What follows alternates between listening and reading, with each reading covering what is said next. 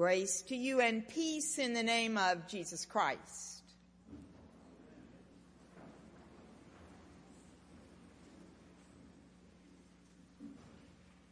A vision for a life. Run your race, fight your good fight, keep the faith. On our return flight from Greece this past Wednesday, Carol is not a chatty person on an airplane, so I have to amuse myself. I bought an hour of internet service and up popped a note from my brother, which said, "Daddy passed 20 years ago today. Sad he's gone, but glad he's resting." Wow. I'd forgotten. And I felt that sort of poignant, sweet and bitter swirl you get sometimes. I feel it right here. Our dad did keep the faith. Not a big flashy faith, but a humble, grumbly, Doubting Thomas faith. And as we flew on and on, I gave thanks that he was resting because I thought about what a truly abysmal traveler he was. And yet, what a trooper. Because my mother never dreamed up an atmospheric itinerary that she didn't love. Just use your imagination as to what atmosphere could imply. But hard to get to and ominously cheap. That comes pretty close. Our poor father, the pre-trips angst, the rental car snafus, the little strange maps, the really weird little hotels, and they got lost daily. Hourly. Mother spoke her own brand of Mississippi Spanish everywhere. Norway. She's trying the Spanish, while my dad was always falling prey to travelers' woes, including totally predictable gastrointestinal disquietude. Really, he just needed to stay home with his dog and his record player and hear about trips from other people. But he ran the race for her, his beloved. Our father was the worst traveler in the world, and yet he was just the best. They were not alike. It was a marriage of opposites. We are not all alike, which is nothing to be haughty about, like the Pharisee in Luke's gospel who says, thank you God, I'm not like other people. But we are not like other people.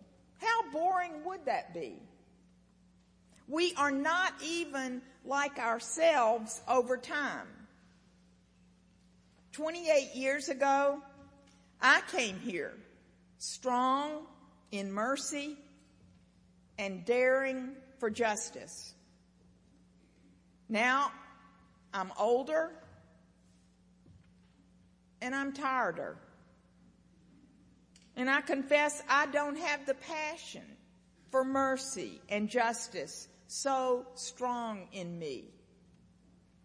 So it is just a miracle to be here. It's a miracle for my soul to feel our shared beating heart for mercy and thirst for justice.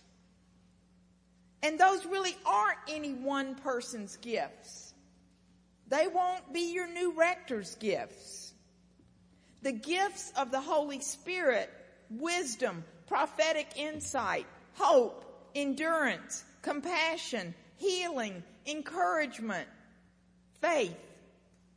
Those are gifts of this body. So sometimes you got nothing, but somebody in pew 14 has just what's needed. Isn't that a wonder? The Spirit forms us through each other even when we don't know each other's names. And after all these years of being with you in the flesh sometimes and always in the Spirit, I know I am weaker, but I'm stronger. I am less optimistic, but more hopeful. I remember so much less than in early days.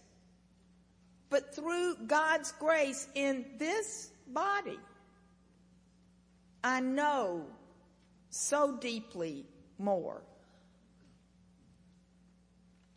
5 of you, literally, and all of you in our shared spirit were with me as I climbed up and much harder clambered down a gazillion Grecian sun-drenched stone steps and saw azure seas and many, many ancient wonders. I kept thinking, who are we human creatures so sublime and so slaughterous? Is it our fear of death that drives every age's gorgeous creations and relentless destructions? Paradox, the most beautiful thing I saw was found not long ago, buried dark and deep in a grave. A queen's crown, an exquisite circlet of golden, tiny, floating flowers that would have shimmered and danced when she walked. What is this? Putting treasures in graves. And do we do that in other ways even now? And what is it with all the wars? Oh my God, Greece, wars, wars, wars. And that's not just ancient news. Today, with all our sophistication and tech savvy, we have reached a new high. Make that a new low. According to the UN, over 60 million people, 60 million people, 1 in every 122 people on this earth, and half of them children, are wandering desperate on this earth, displaced by persecution, conflict, and war. Now, just wrap your head around that. And then remember, a small and holy counter-narrative that this very week, thank you, saints, you welcomed one more refugee family. This reaching out one by one, that's the same way Jesus healed. And it matters so much for us as well as the refugees. Now, on my trip, our official leaders were awesome. A retired Emory Old Testament and archaeology professor, and a fiery, brilliant, pessimistic, hilarious Greek guide who looked just exactly like Melina Mercury. I asked her to tell us about Greece today, and oh, she did. In her lived life, this is good for Americans to hear. In her lived life, the economy is a wreck, and most of it in shadows. The government is a disastrous, corrupt mess. Her family has had a terrible financial downturn. Her Orthodox church is dispirited. Her faith, cynical but real. I'm going to remember her for a long, long time. Now, these two experts showed us remnants of civilization after civilization, 3,500 years, rising up fierce and rapacious to conquer in their turn, only to fall to the next. Christians of every stripe, as ruthless as anybody else. It's very discouraging, isn't it, if the politics of movers and shakers is the only or the ultimate world we live in. But we are here.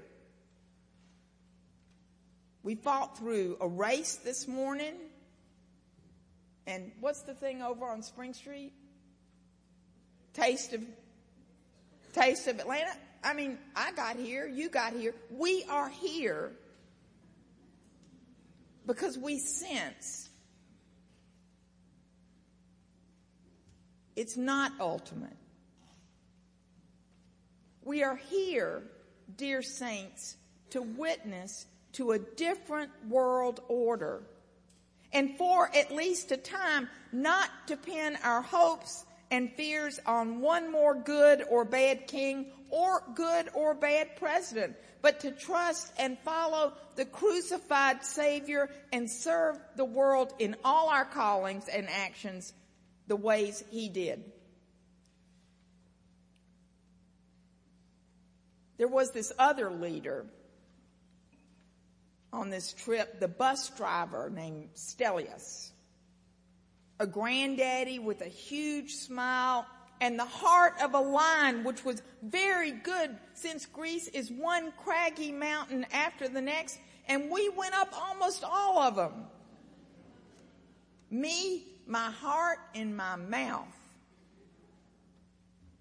Stelios was a man of few words, but immense care. A trustworthy general, a tactical genius. He steered us backwards to go forwards. He took us way down to go breathtakingly up. We made inconceivable twists on goat path roads. And my favorite part, we dangled over cliffs. Okay, that wasn't my favorite part.